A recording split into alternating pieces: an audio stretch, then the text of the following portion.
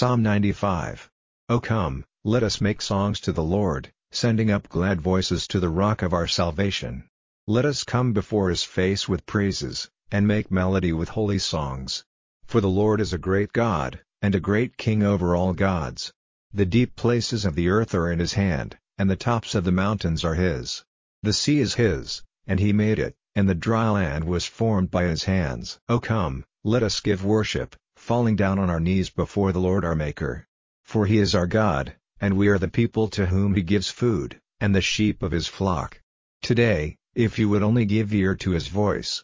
Let not your hearts be hard, as at Meribah, as in the day of Massah in the wasteland, when your fathers put me to the test and saw my power and my work.